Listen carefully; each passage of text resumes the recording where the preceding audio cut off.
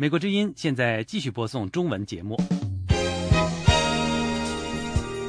节目内容是美国之音时事经纬。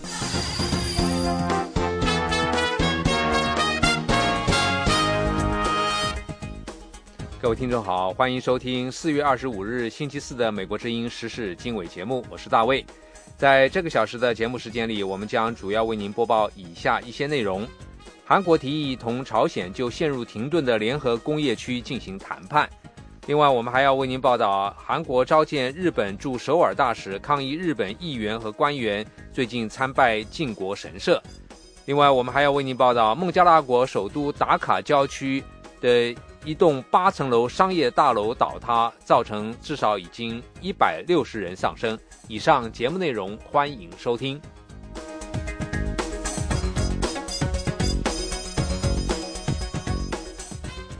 韩国提议同朝鲜就陷入停顿的联合工业区进行谈判，并且警告，如果平壤不在24小时内做出答复，将采取强硬的反应。韩国统一部没有说明，如果平壤不在星期五上午的最后期限做出回应，首尔将采取什么措施，但是威胁说，如果他们的提议被拒绝，将采取重大的行动。本月早些时候，自从朝鲜将其工人撤走并阻止韩国人进入园区以来，这个位于北部边界附近的开城工业区的运作就暂时停止。目前仍有大约180名韩国人待在工业园区内，他们希望生产能够得以恢复，但是据信他们的食物和供给将很快用完。一些韩国人说，如果僵局不很快得到解决，首尔可能要被迫撤走他们的工人。另外一方面，韩国召见日本驻首尔大使，抗议日本议员和官员最近参拜引起争议的靖国神社。靖国神社被很多人认为是日本殖民历史的象征。星期三，160多名议员参拜了靖国神社。上个星期，3名政府部长也参拜了靖国神社。靖国神社供奉着250万日本战争亡灵，包括一些第2次世界大战期间被判战争罪的人。韩国和中国曾遭受日本的侵略，他们经常抗议日本官方参拜靖国神社。韩国副外长星期四表示，他们召见了日本驻韩大使，抗议日本议员参拜靖国神社，以及日本首相安倍晋三随后发表的评论。另一方面，孟加拉国首都达卡郊区的一栋8层楼的购物中心倒塌，死亡人数已经超过160人，大约有1000人受伤。与此同时，紧急救援人员继续在找寻生还者。这栋大楼还有几家制衣厂。有关官员星期四说，仍然还有很多人被埋在瓦砾堆中。这座大楼星期三倒塌，幸存者说，大楼在几分钟之内就倒塌。警方说，在检查人员星期二发现大楼出现裂缝后，工厂的老板似乎无视不让工人进入这座大楼的警告。当局说，已经对这座大楼的主人提出指控，预计工厂的老板也将被提出指控。达卡周围的建筑物常常不遵守建筑规定。8年前，同一地区的一家制衣厂倒塌，导致数十人死亡。欢迎回到美国之音时事经纬节目的播报现场。新疆再度发生严重的种族暴力冲突，中国媒体说，已经有21人死亡，维族人居多。中国把这次事件定性为暴力恐怖案件。当地汉族居民说，确有其事，不过不值得大惊小怪。有关详情，下面是美国之音记者申华在华盛顿的报道。中国新疆天山网报道，4月23日下午1点半，新疆喀什巴楚县色里布亚镇的3名社区工作人员走访居民家时，发现一户居民家中有多名可疑人员及管制刀具。社区走访人员当即向上级报告，结果被屋内涉嫌暴徒控制。闻讯赶到的派出所民警和社区干部前往处置过程中，先后被涉嫌暴徒袭杀。一起被杀的还有报案的3名社区工作人员。这家中国媒体说，事件中共有21人死亡，其中包括15名民警和社区人员，他们大都是维吾尔族人。6名暴徒也被警方击毙，另有8人被抓获。报道说，涉嫌暴徒在与警方对峙中点燃房屋焚烧。天山网报道说，初步查明这是一个预谋进行暴力恐怖活动的团伙。美国之音打电话到色利布亚镇派出所询问事件中的伤员情况，接电话的警员表示不太清楚。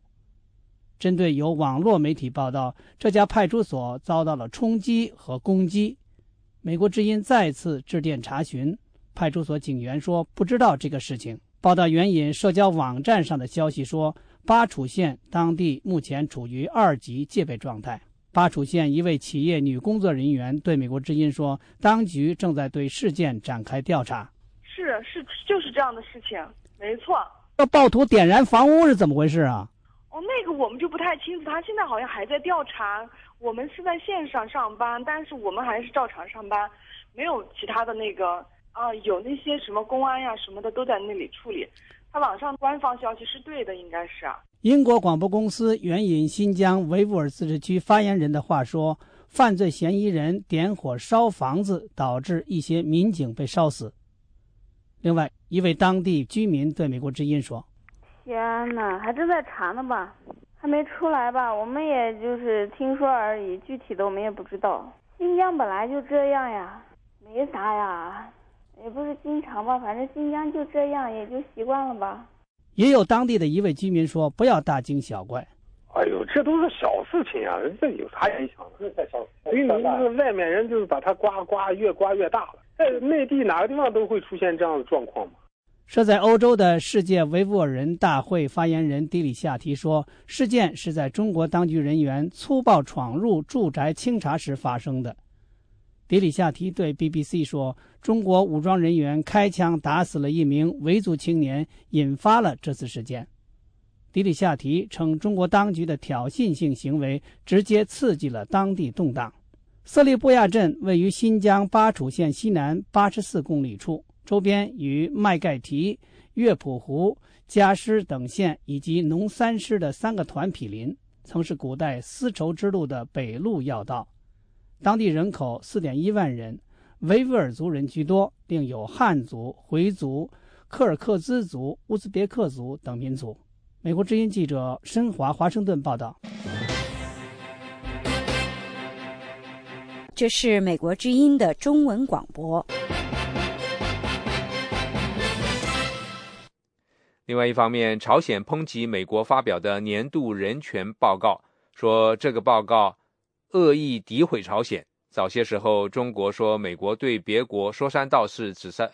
指手画脚。下面是美国之音记者海涛在华盛顿的报道。美国国务院发表的年度人权报告涉及了世界190多个国家和地区，其中涉及到朝鲜部分提到，那里的人权状况非常的糟糕。报告引用脱北者的话说，当局经常随意处决人，另外还有人间蒸发、任意拘禁、酷刑折磨等诸多的问题，政治犯尤其遭到了残酷的迫害。平壤官方的朝中社报道，朝鲜外务省发言人星期二说，美国的人权老调在朝鲜行不通。中国新华网等官媒报道，朝鲜说将进一步加强和遏制力，以朝鲜式方法彻底地粉碎美国的人权阴谋。朝鲜外务省官员还说，给不顺眼的国家扣上蹂躏人权的帽子，并且用顽固的人权老调来在这些国家内部催生不满，豢养不纯势力，这是美国老一套的手法。他说，美国在军事上无法战胜朝鲜，就使用这种卑鄙的手法。华盛顿发表全球人权报告后2天，北京也发表了美国的人权报告。中国国新办的报告说，美国政府监视自己的公民，歧视妇女和少数族裔，并且听任枪支犯罪泛滥。报告还说，美国对其他国家的人权状况指手画脚，说三道四，而对其本国存在的人权问题避而不谈。近10多年来，北京在美国发表年度国别人权报告之后，一般马上以眼还眼，以牙还牙，随即发表针对美国的人权报告。今年的美国国别人权报告也受到了俄罗斯的批评。俄罗斯外交部主管人权事务的特别代表康斯坦丁·多尔戈夫星期二说，美国在发表这类报告的时候，应该采取更客观和平衡的态度，观察各国的人权状况。俄罗斯之声援引多尔戈夫的话说，人权报告对北高加索地区的人权状况提出批评，但是那里的实际情况是要加强法治，执法机构正在打击恐怖分子，这方面的工作从波士顿刚刚发生的悲剧也可以看出来是非常必要的。多尔戈夫说，美国的人权报告忽视了俄罗斯联邦政府为改善北高加索地区的政治和司法制度而做出的大量工作和取得的成绩。美国本年度全球人权报告的批评对象包括亚洲的中国、朝鲜、中亚的伊朗、巴基斯坦、欧洲的俄罗斯、白俄罗斯、非洲的刚果、中东的埃及以及拉美的委内瑞拉等国家。美国之音记者海涛华盛顿报道。这是美国之音的中文广播。您现在收听的是美国之音的时事经纬节目。美国在台协会主席博瑞光表示，美国尊重台湾的民主体制，不会在台湾与中国互动的议题上对台湾领导人下指导棋。美国唯一要确保的是，台湾在不受胁迫的情况下与中国谈判。有关详情，下面是美国之音记者钟成芳、甄小珍的采访报道。博瑞光星期二在华盛顿战略与国际研究中心的研讨会就美台关系现况发表演说。该中心资深研究员葛莱仪要求博瑞光回应北京和台北都盛传的一种说法，指称台湾总统马英九不愿和北京政治对话是由于美方的反对。博瑞光驳斥这种言论，并表示无论是美国或任何国家都不应该去臆测民选领导人应该在何时讨论信心建立机制或其他议题，这么做不但错误而且不恰当。Only the political leaders in Taiwan can judge. 只有台湾的政治领导人可以判断他们和对岸要讨论的主题、步调和时机。他们是被选出来的政治领导人，他们必须面对自己的选民和政治现实，做出他们自己的决定。博瑞光说，美国持续对台军售是要提供台湾足够的嚇阻能力，让台湾有信心与中国对话。他说，北京当局永远不会同意，也永远不会接受这个逻辑，但美国和台湾都深深认为，两岸关系发展的先决条件是台湾必须对自己的安全有信心。We deeply believe, as Ma Ying-jeou has often said publicly and privately, that 我们深深相信，正如马英九经常公开和私下说过的，除非台湾对自己的安全有信心，否则两岸关系无法有任何的进展。要终止两岸关系进程的最快方式，就是去除台湾对自己的安全感和嚇阻能力。博瑞光还表示，美国欢迎台湾与中国对话，两岸之间签署的18项协议可以促进台海稳定，这不但符合美国战略利益，符合美国商业利益，美国企业也喜欢这些协议。前美国在台协会主席卜瑞哲则表示，只要不影响美国的安全利益，美国对两岸互动的步调和领域没有意见。不过，如果北京加强对台施压，尤其是最终涉及武力胁迫的情况，这就可能给美国带来挑战。We have seen PRC military buildup that has continued. 我们看到中国军力持续扩张，这改变了台湾所处的威胁环境。你可以想见，在这种情况下，台湾要取得的能力，首先必须要能适用于这种威胁环境，其次是必须能加强对抗敌对行动的嚇阻能力。卜瑞哲说，由于受到台湾内部反对力量的压力，以及台湾民意不支持两岸和平协议的现实，马英九第二任内两岸交流的步调会放缓。至于北京当局对台湾是否有无限的耐心，卜瑞哲说，他相信至少在马英九剩余的任期内，中国对台湾失去耐心的情况还不至于发生。以上是美国之音记者钟成芳、甄小英的采访报道。美国之音继续为您播送中文节目。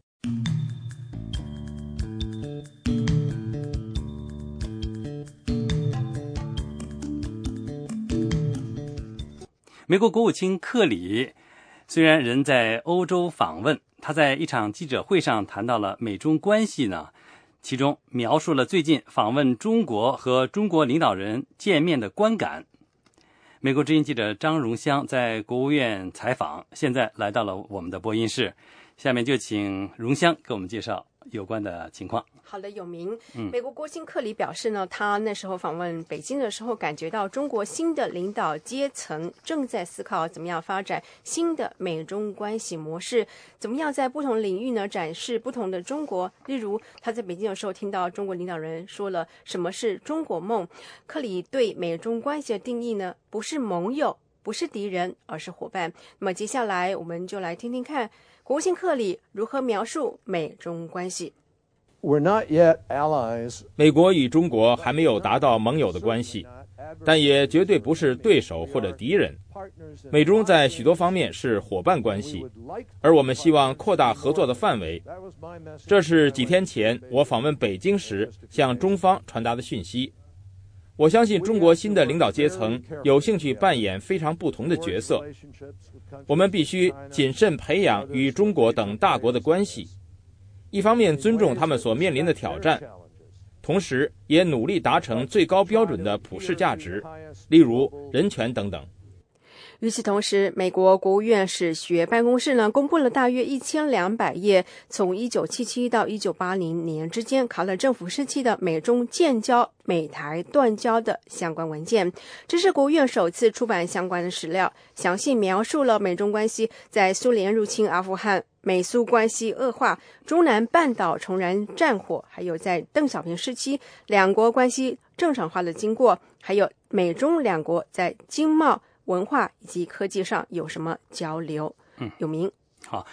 说起来呢，朝鲜问题应该是美中两国特别是美国寻求中国合作的这个重要议题之一。美国希望中国呢发挥对朝鲜的影响力，来促进朝鲜半岛无核化。那么请荣香跟我们谈一谈，这个美中之间对这个问题有什么重要的磋商吗？好的，有名。国兴克里之前在访问东北亚期间说过了，未来将有许多外交来进行。那么美国国务院说，武大伟也就是中国主管朝鲜事务的特别代表，这个星期在华盛顿和白宫国务院的官员就朝核的问题进行了具有建设性的磋商。那么接下来我们就要听听看国务院代理副发言人文特雷尔怎么说。 The Chinese MFA Special Representative for中国外交部负责朝鲜事务的特别代表武大伟与美国官员就朝鲜问题进行了具有建设性的讨论。武大伟见了美国主管朝鲜政策的特别代表戴维斯、六方会谈特使夏千福、负责朝鲜人权事务的特使罗伯特金以及主管制裁政策的官员弗里德。星期二，武大伟和国务院次卿谢尔曼、代理亚太驻青尹汝尚以及白宫国安会主管亚太事务的高级官员拉塞尔见面。这是美中就朝鲜问题密集对话的努力之一，希望平壤政府改变态度，迈向非核化，遵守国际义务。另外呢，两条腿走路，除了在华盛顿，在北京，美国副国卿伯恩斯已经抵达中国，美中将继续就此密集的外交磋商。那么最后要补充一点，就是韩国总统朴槿惠5月份要访问华盛顿，那么他5月7号在白宫和美国总统奥巴马举行的这个双边的峰会。那么5月8号，朴槿惠将对美国国会发表演说，这是高调的向外界表示美国和韩国坚固的盟国关系。那么朝鲜千万不要轻举妄动。有名。好，谢谢荣香给我们所做的报道。美国之音时事经纬。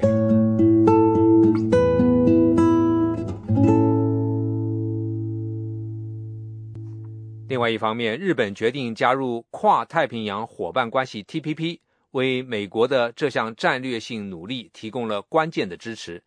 有关详情，下面是美国之音记者李宝在华盛顿的报道。美国政府试图创建跨太平洋伙伴关系 TPP 的努力，前不久得到一项关键性支持。一直举棋不定的日本政府，在新首相安倍的领导下，今年3月决定加入这个环太平洋地区国家拓展市场框架而举行的贸易谈判。美国国务卿克里4月中旬在访问东京的时候表示，日本作为世界第3大经济体加入 TPP， 为这个框架提供了巨大的能量。With Japan on board, this trade agreement would represent 40% of global GDP. 日本的加入意味着这项贸易协议将涵盖全球经济总量 GDP 的40%。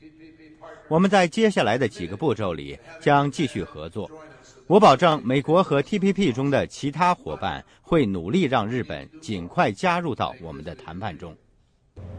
美国正在调整在亚洲地区的军事部署。美国官员强调，在亚洲的战略再平衡有利于亚太地区的和平与稳定。但是这项战略调整引起中国的不安。分析人士说，美国将基于自由贸易原则的 TPP 纳入这项战略再平衡，有助于软化人们对美国将重心偏向亚洲的忧虑。丹尼尔·鲍勃曾经在美国国会担任亚太事务助理，目前是世川和平基金会美日研究部的主任。For the United States, TPP is by far, I would say, the most important non-military manifestation of the... 对美国来说 ，TPP 是美国政府推出在亚洲的再平衡战略中最重要的非军事体现。由于亚洲对美国的经济和战略意义越来越重要，由于不断崛起和态度越来越强硬的中国带来了许多困难，这项再平衡政策对美国的整体战略至关重要。根据拟定中的跨太平洋伙伴关系 TPP 协议，签约伙伴国需要在投资、市场准入、劳工制度、知识产权保护和关税等多个领域落实自由贸易精神，消除壁垒。日本首相安倍表示，加入 TPP 有助于振兴多年来停滞不前的日本经济。但是日本国内一些行业的人士反对这项方案，担心加入 TPP 会让他们失去重要的行业优势和就业机会。日本今年7月的国会大选将是对安倍首相经济政策的考验。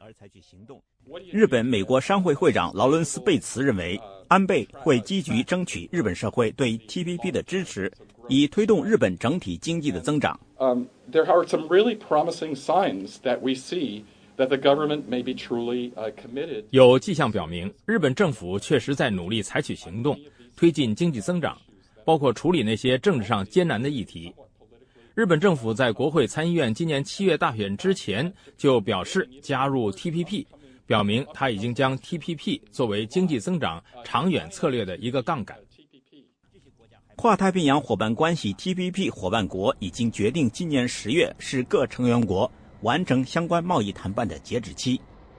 劳伦斯·贝茨和其他一些商界领袖正在华盛顿游说，希望美国国会能及时批准政府将会签订的各项相关协议。但是在国会参众两院工作过多年的丹尼尔·鲍勃说，美国允许日本对本国汽车和保险等行业的保护持续多年的方案会受到美国国内有关行业的强烈反对。白宫在今年10月前获得国会批准 TPP 的努力会遇到很大的挑战。华盛顿智库国家政策中心总裁斯考特·贝茨期望国会议员们从国家大局出发，及时通过对 TPP 的审批。中国是美国最强劲的竞争对手，这个事实意味着美国需要跟中国周边的伙伴国家一起强化我们在亚洲的地位，让中国加入 TPP 的大门是敞开的。但我认为他们目前还无法加入，因为他们不具备 TPP 伙伴国具备的相同标准，因此这是美国一个巨大的优势和机会。美国国务卿克里上个星期在国会作证的时候说，创建跨太平洋伙伴关系 TPP 不仅有助于促进美国出口贸易，而且是奥巴马总统正在推动的以经济促外交策略的一部分，并敦促国会积极响应和支持。国之音记者李宝华盛顿报道。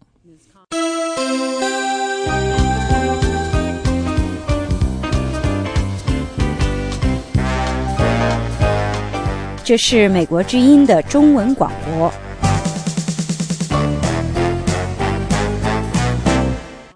另一方面，一个国际人权组织呼吁即将访问中国的欧盟高级外交官关注中国正在恶化的人权问题。中国国内知名人权活动人士希望国际社会和中国民众共同努力，让中国的人权状况得到改善。下面是美国之音记者陆洋在华盛顿的报道。总部在纽约的人权组织人权观察4月24号发布新闻稿，呼吁即将访问中国的欧盟外交与安全政策高级代表兼欧洲委员会副主席凯瑟琳·阿什顿会晤中国领导人的时候，公开表达对中国正在发生和一贯存在的践踏人权的关切。据欧盟驻中国代表团网站消息，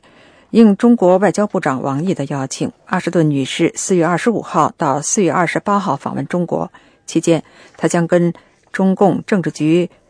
常委兼中国全国政协主席俞正声等高官会晤，这将是阿什顿跟中国新一届领导人的首次高级别会晤。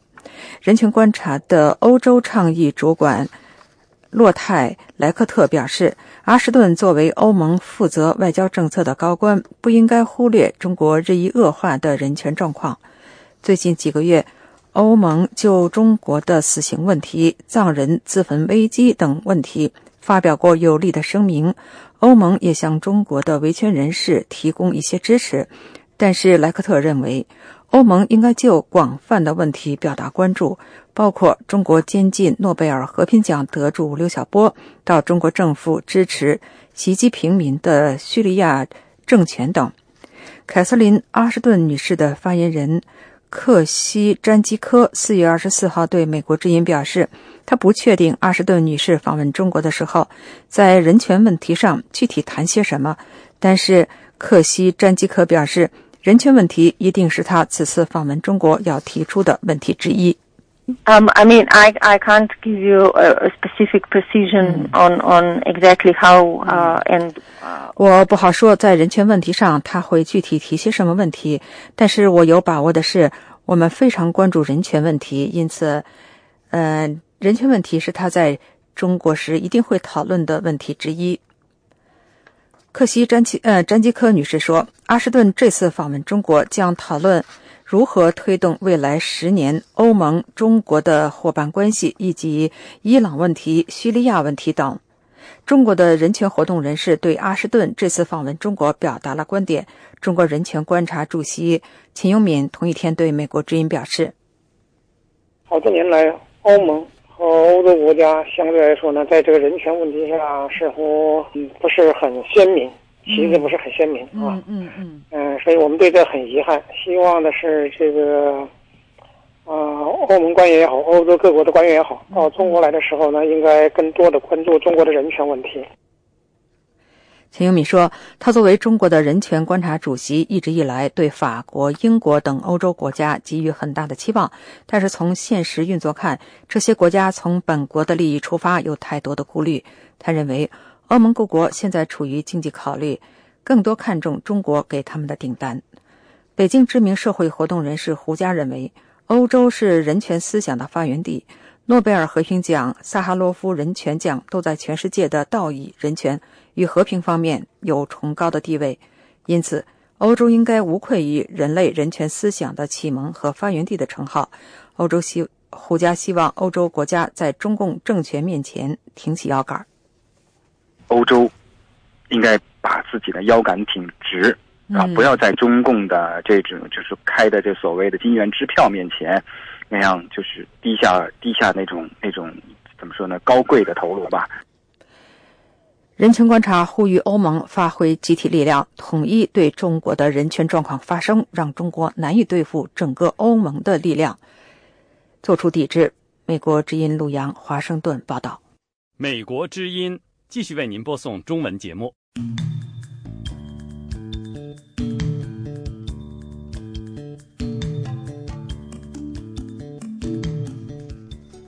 欢迎回到美国之音时事经纬节目的播报现场。辽宁马三家劳教所对女性劳教人员使用的种种酷刑而引发广泛的关注。辽宁当局随后派调查小组前往，承诺公布真相和处理有关人员。有关详情，下面是美国之音驻北京记者东方发来的报道。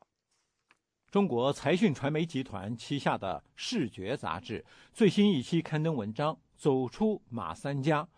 揭露了辽宁马三家劳教所对女性劳教人员使用老虎凳、电击、黑小号、负死人床等令人触目惊心的酷刑，一时激起千层浪。这篇调查性报道立即引起国内外媒体的广泛关注，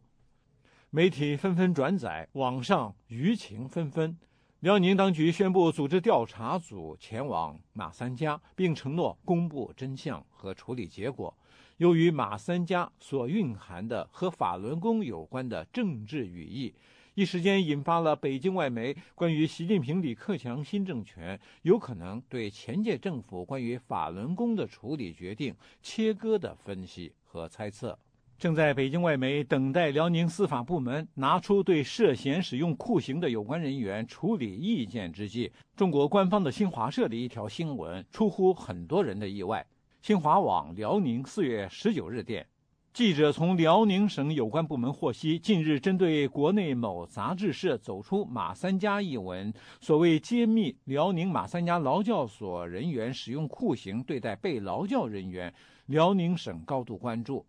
迅速成立了调查组。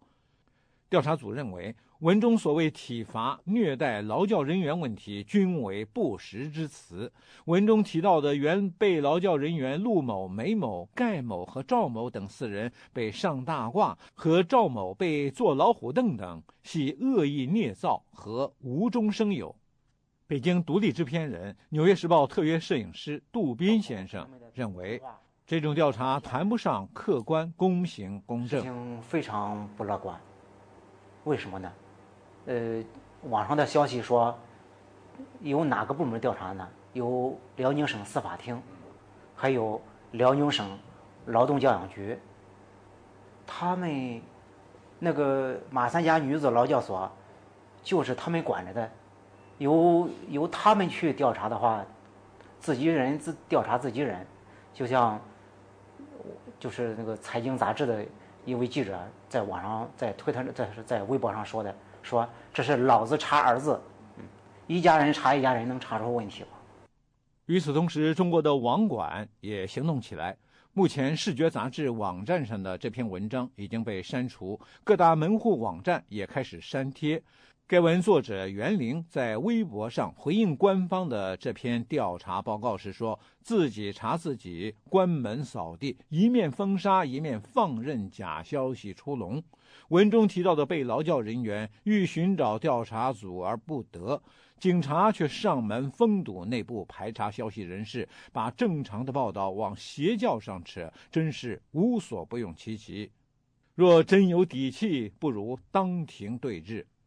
一些网民担心该文作者袁玲以及刊发该报道的视觉杂志很可能会因此受到中宣部的处分。5一前夕，一部关于马三家劳教所酷刑的纪录片正式在全球网络上首映。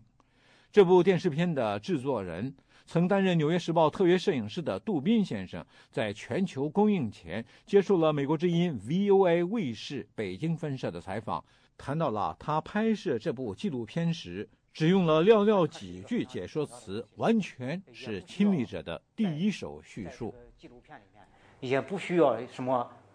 特别处理的镜头，也不需要音乐，什么都不需要，就要这个人的声音，这个人的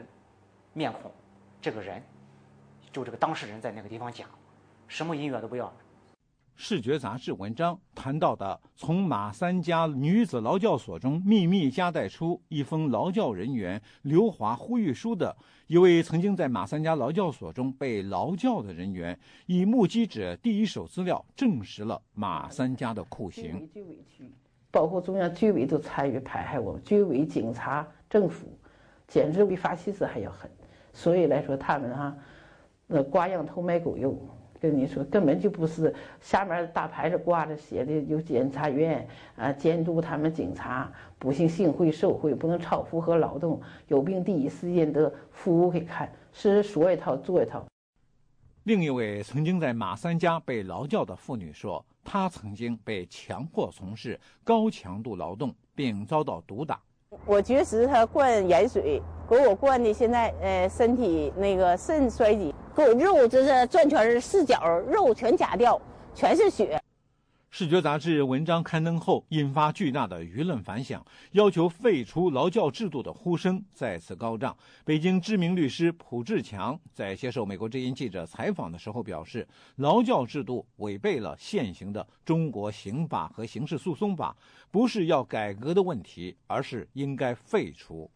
我是支持劳教废除。我认为劳动教养这个制度呢，它没有改革的价值，也没有改革的必要性，改革的成本呢也会非常高。再有呢，就是说，之所以它没有必要性呢，就是改过了的劳动教养制度就不再是劳教。那么，劳动教养制度呢，实际上直接和这样的一些基本法、上位法和中国签署的国际人权公约，也就是说普世价值相抵触。它只是作为一个维稳的手段，被保留在呢这样的一个镇压机器过程中间。这也是中国的这种社会的法治建设必须要面对的问题。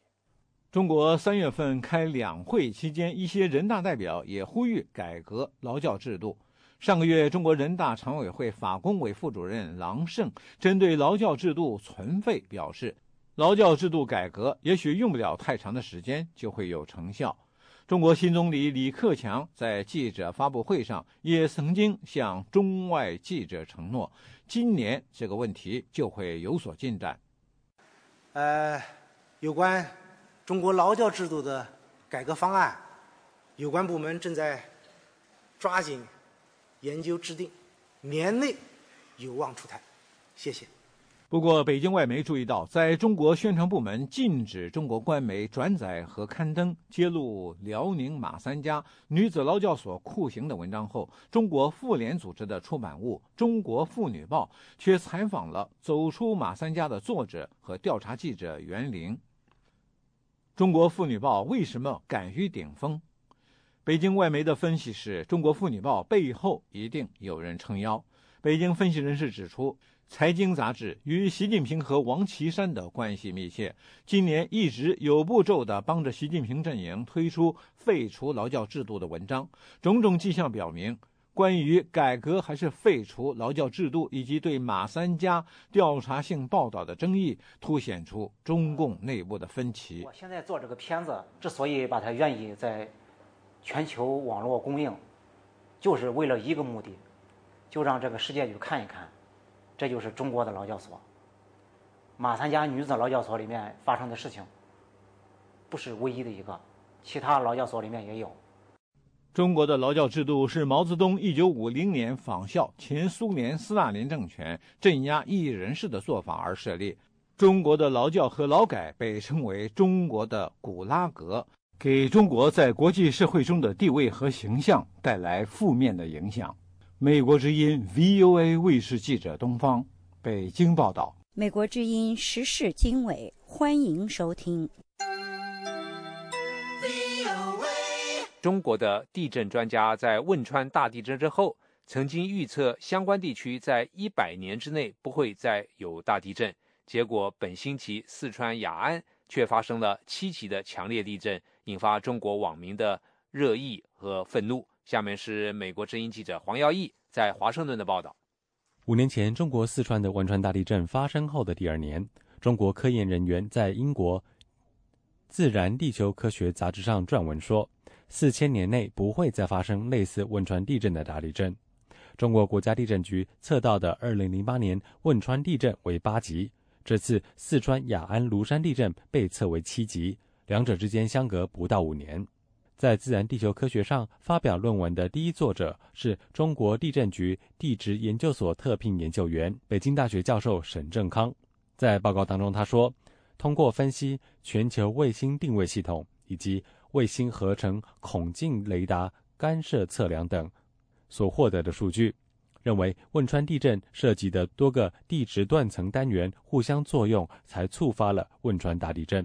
而此地3个主要断层及大区的能量释放之后，透过卫星数据计算各地的形变累积速率，再发生类似大地震的周期约为4000年。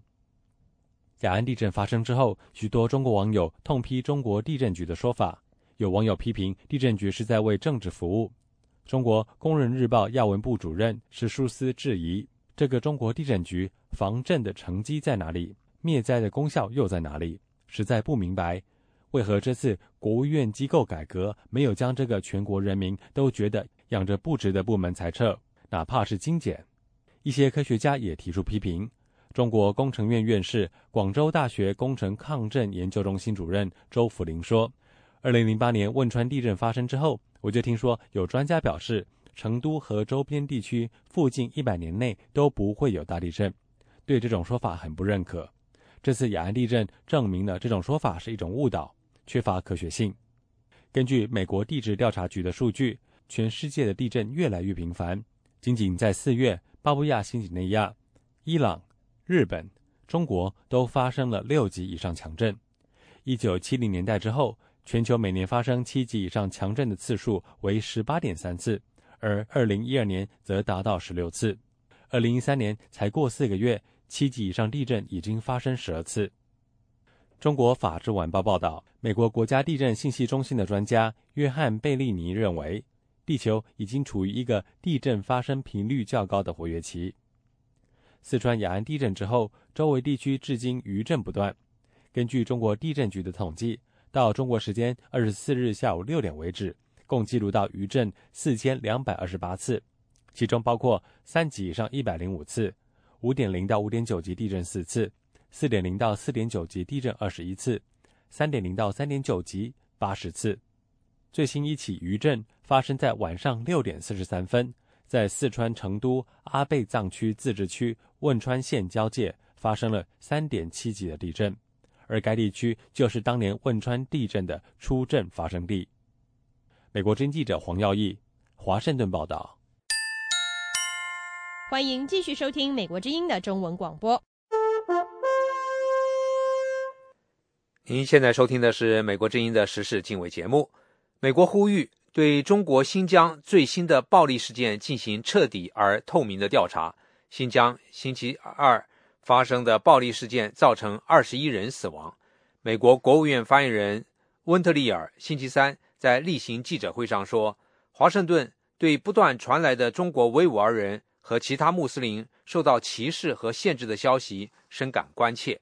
中国星期四愤怒地反驳了美国的表态。外交部发言人华春莹说，美国应该停止无端指责中国的少数民族政策。他还指责美国不谴责暴力活动。华春莹对记者说，美国领导人应该对中国的政策表示更多的理解，因为两国都在对付恐怖主义暴力袭击。中国媒体说，社区工作人员在喀什地区的一栋房子里发现可疑人员和刀具，随后发生冲突。在这场冲突中，有15名警察和官员丧生，6名中国所称的暴徒被击毙，8人被捕。新疆自治区的一名官员对美国之音说，这起事件是有预谋的恐怖暴力活动。中国报纸《环球时报》援引另一官员的话说，这个团伙准备进行精心策划的袭击，并且从事极端宗教活动。大陆流亡的维吾尔活动人士提供了和官方不同的说法。世界维吾尔人大会说，这场暴力冲突的起因是中国军队在政府镇压维吾尔人的时候枪杀了一名维族青年。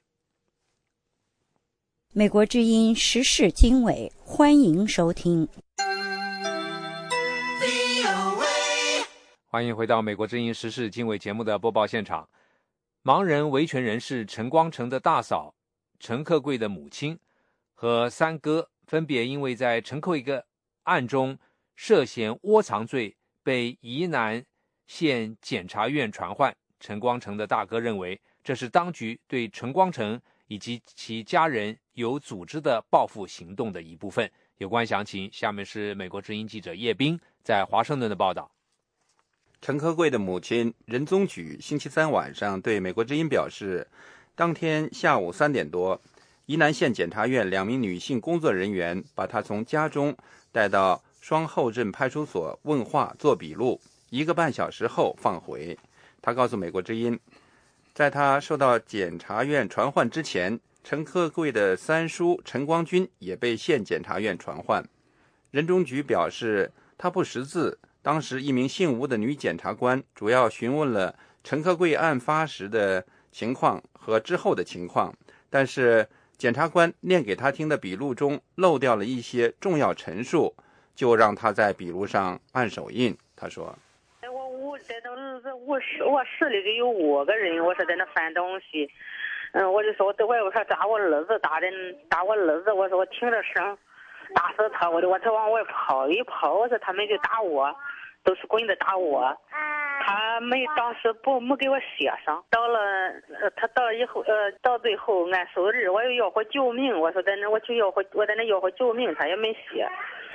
到最后他要按手日，我说我爷那打，我爷了好几棍子，还抓着我头发打，你都没给我写上。他又到最后，他有一天说我也打了。人宗局表示，陈克贵离家后立刻用手机拨打110报案。检察官所说的窝藏涉及他在陈克贵砍伤带领一帮人到他家打人抄家的地方官员后交给儿子的1000块钱。他说这个窝藏，说我给我儿子1000块钱让他快跑，我说我也没让他快跑，我说这1000块钱是我儿子的，那我就给他，你好是不是叫他跑好那个不让他报案？我说我没说不叫他报案，我知道我儿子会报案的。我说他出去就打110了。他说你怎么知道的？我说你们那些人就告诉我了，我2个小时就告诉我了，说我儿子已经早打110了。陈克贵的父亲陈光福对美国之音表示，这笔钱本来是儿子打工挣来的，放在父母家中保管。当局以这1000块钱为由指控陈克贵的母亲涉嫌窝藏罪，他和家人绝不认可。他说作为这个亲生骨肉来讲，当生命受到威胁的时候，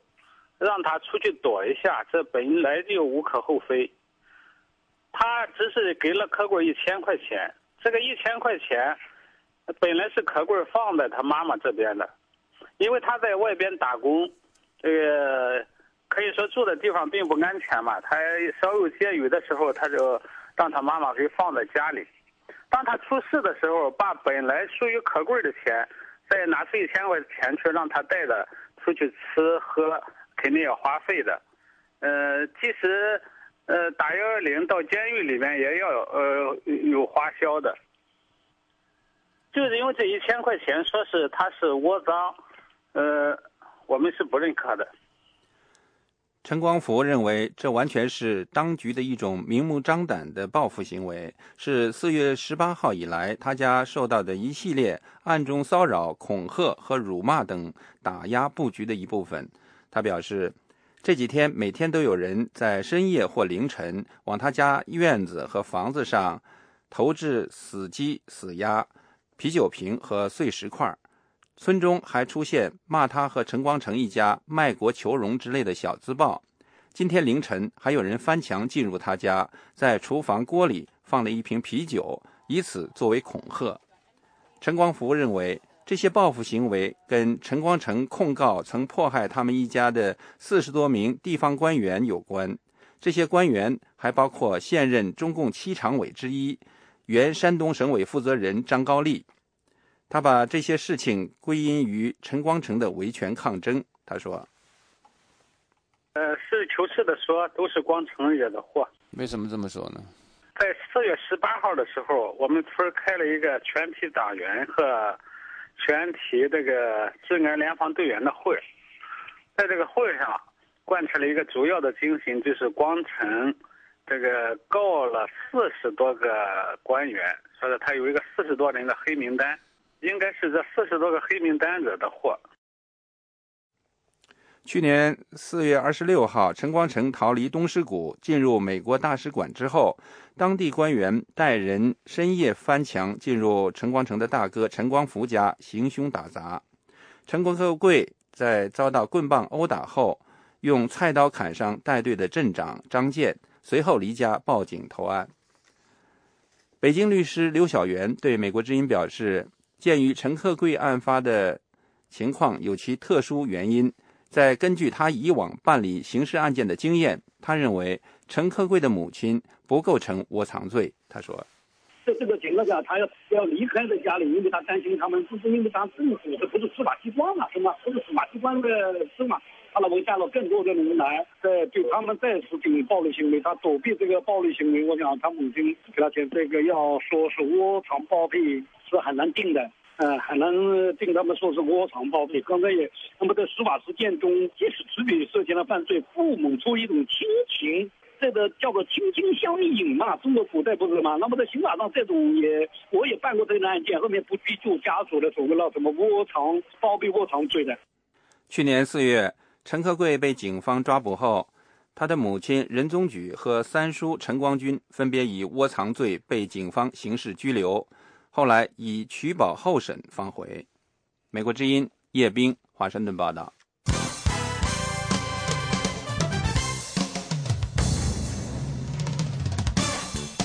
这是美国之音的中文广播。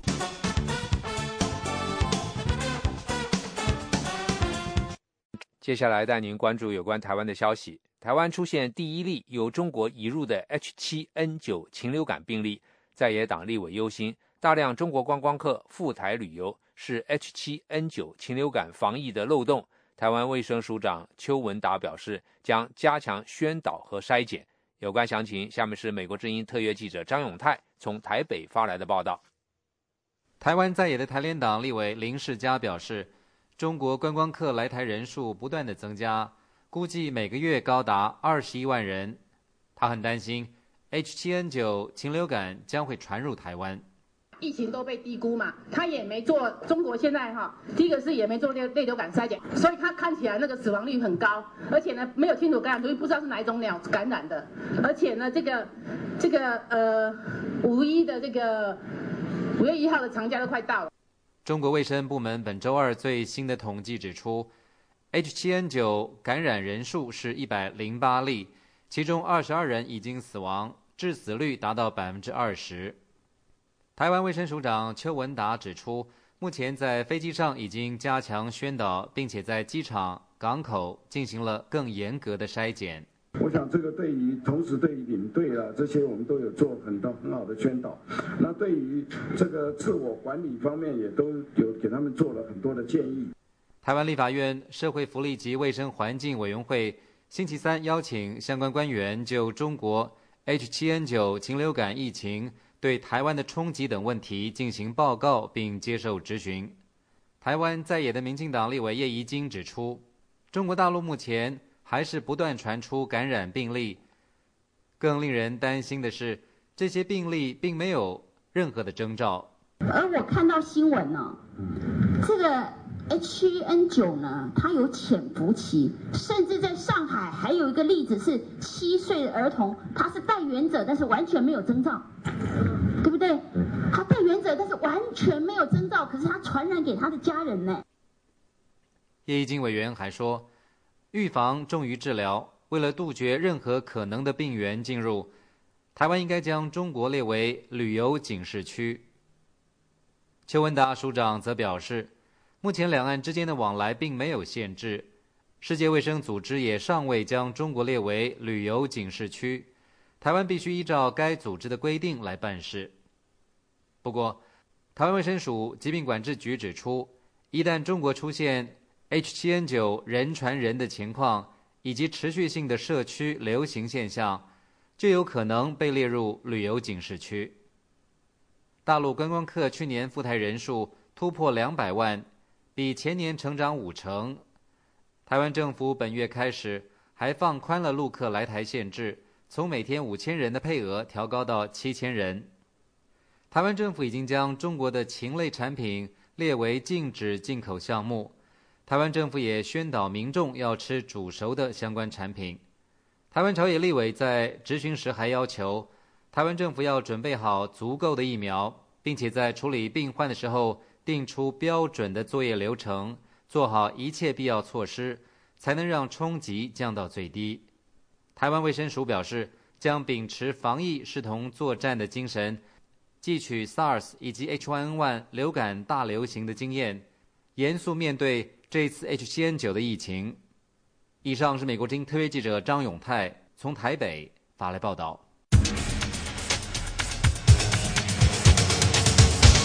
这是美国之音的中文广播。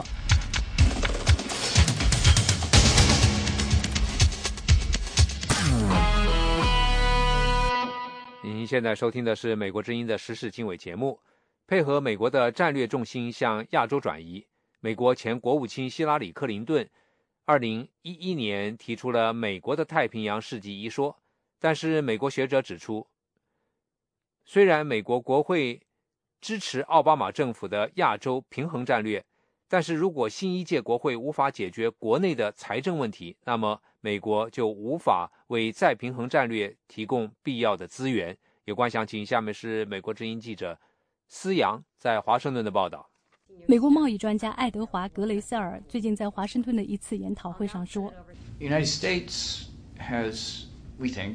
美国的亚洲战略对局势的判断是正确的，这是一项温和和严肃的政策，有效维持了在亚洲的和平，并促进了美国的增长。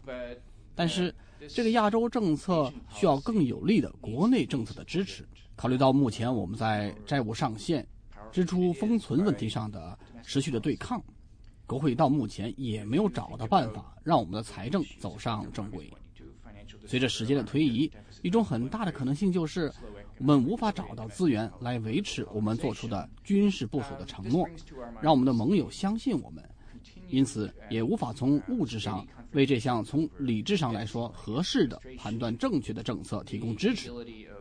格雷塞尔是美国进步经济项目的负责人，他星期三在美国智库国家亚洲研究局主办的有关美国第113届国会应该如何应对亚洲再平衡问题的研讨会上，介绍了他的报告《谁的太平洋世纪》。这份报告为美国国会在亚洲再平衡战略上应该发挥何种作用提出了建议。随着亚洲经济的发展和亚洲在国际事务当中展示的重要性，奥巴马总统第一任期内提出了将美国的战略重心向亚洲转移的政策。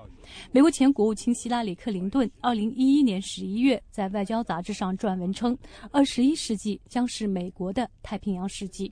格雷塞尔在研讨会上提到了中国美国问题学者王基思。王基思曾在一篇文章当中说，中国人认为美国现在遇到的各种问题，金融危机、财政赤字、高失业率、缓慢的经济复苏，都显示美国是一个正在衰退的国家。同时，美国为了保持霸权和主导地位，会打压和围堵发展中的国家，特别是中国。格雷塞尔认为，中国对美国这样的看法对美国的政策制定构成了挑战，太强硬或者是太迎合中国的政策都不太起作用。这是我们所担心的，这对国会也提出了挑战。国会在应对财政问题的时候，应该想到他们对每天的预算做出的决定，对一些特别项目的决定，因为党派倾向而做出的征税决定的影响远远超出这些项目本身。格雷塞尔说，好的一面是美国国会对奥巴马的亚洲政策总的来说是支持的，目前面临的这个挑战是美国人可以控制的。格雷塞尔在报告当中并没有就谁的太平洋世纪给出答案，但是他在回答记者提问的时候指出，太平洋应该是和平的。我们确实没有在报告中直接给出答案，这并不是因为我们忘了。太平洋的意思是太平，太平应该是大家共同享有的，不是隶属某个国家或是个人。格雷塞尔在报告当中说，由于中国在与其邻国的领土纷争上展示的强硬立场，北韩的导弹和核威胁，美国在亚洲的角色现在显得更为重要。这些挑战要求美国在军事、外交和经济方面做出调整。VOA 卫视思阳、金刀华盛顿报道。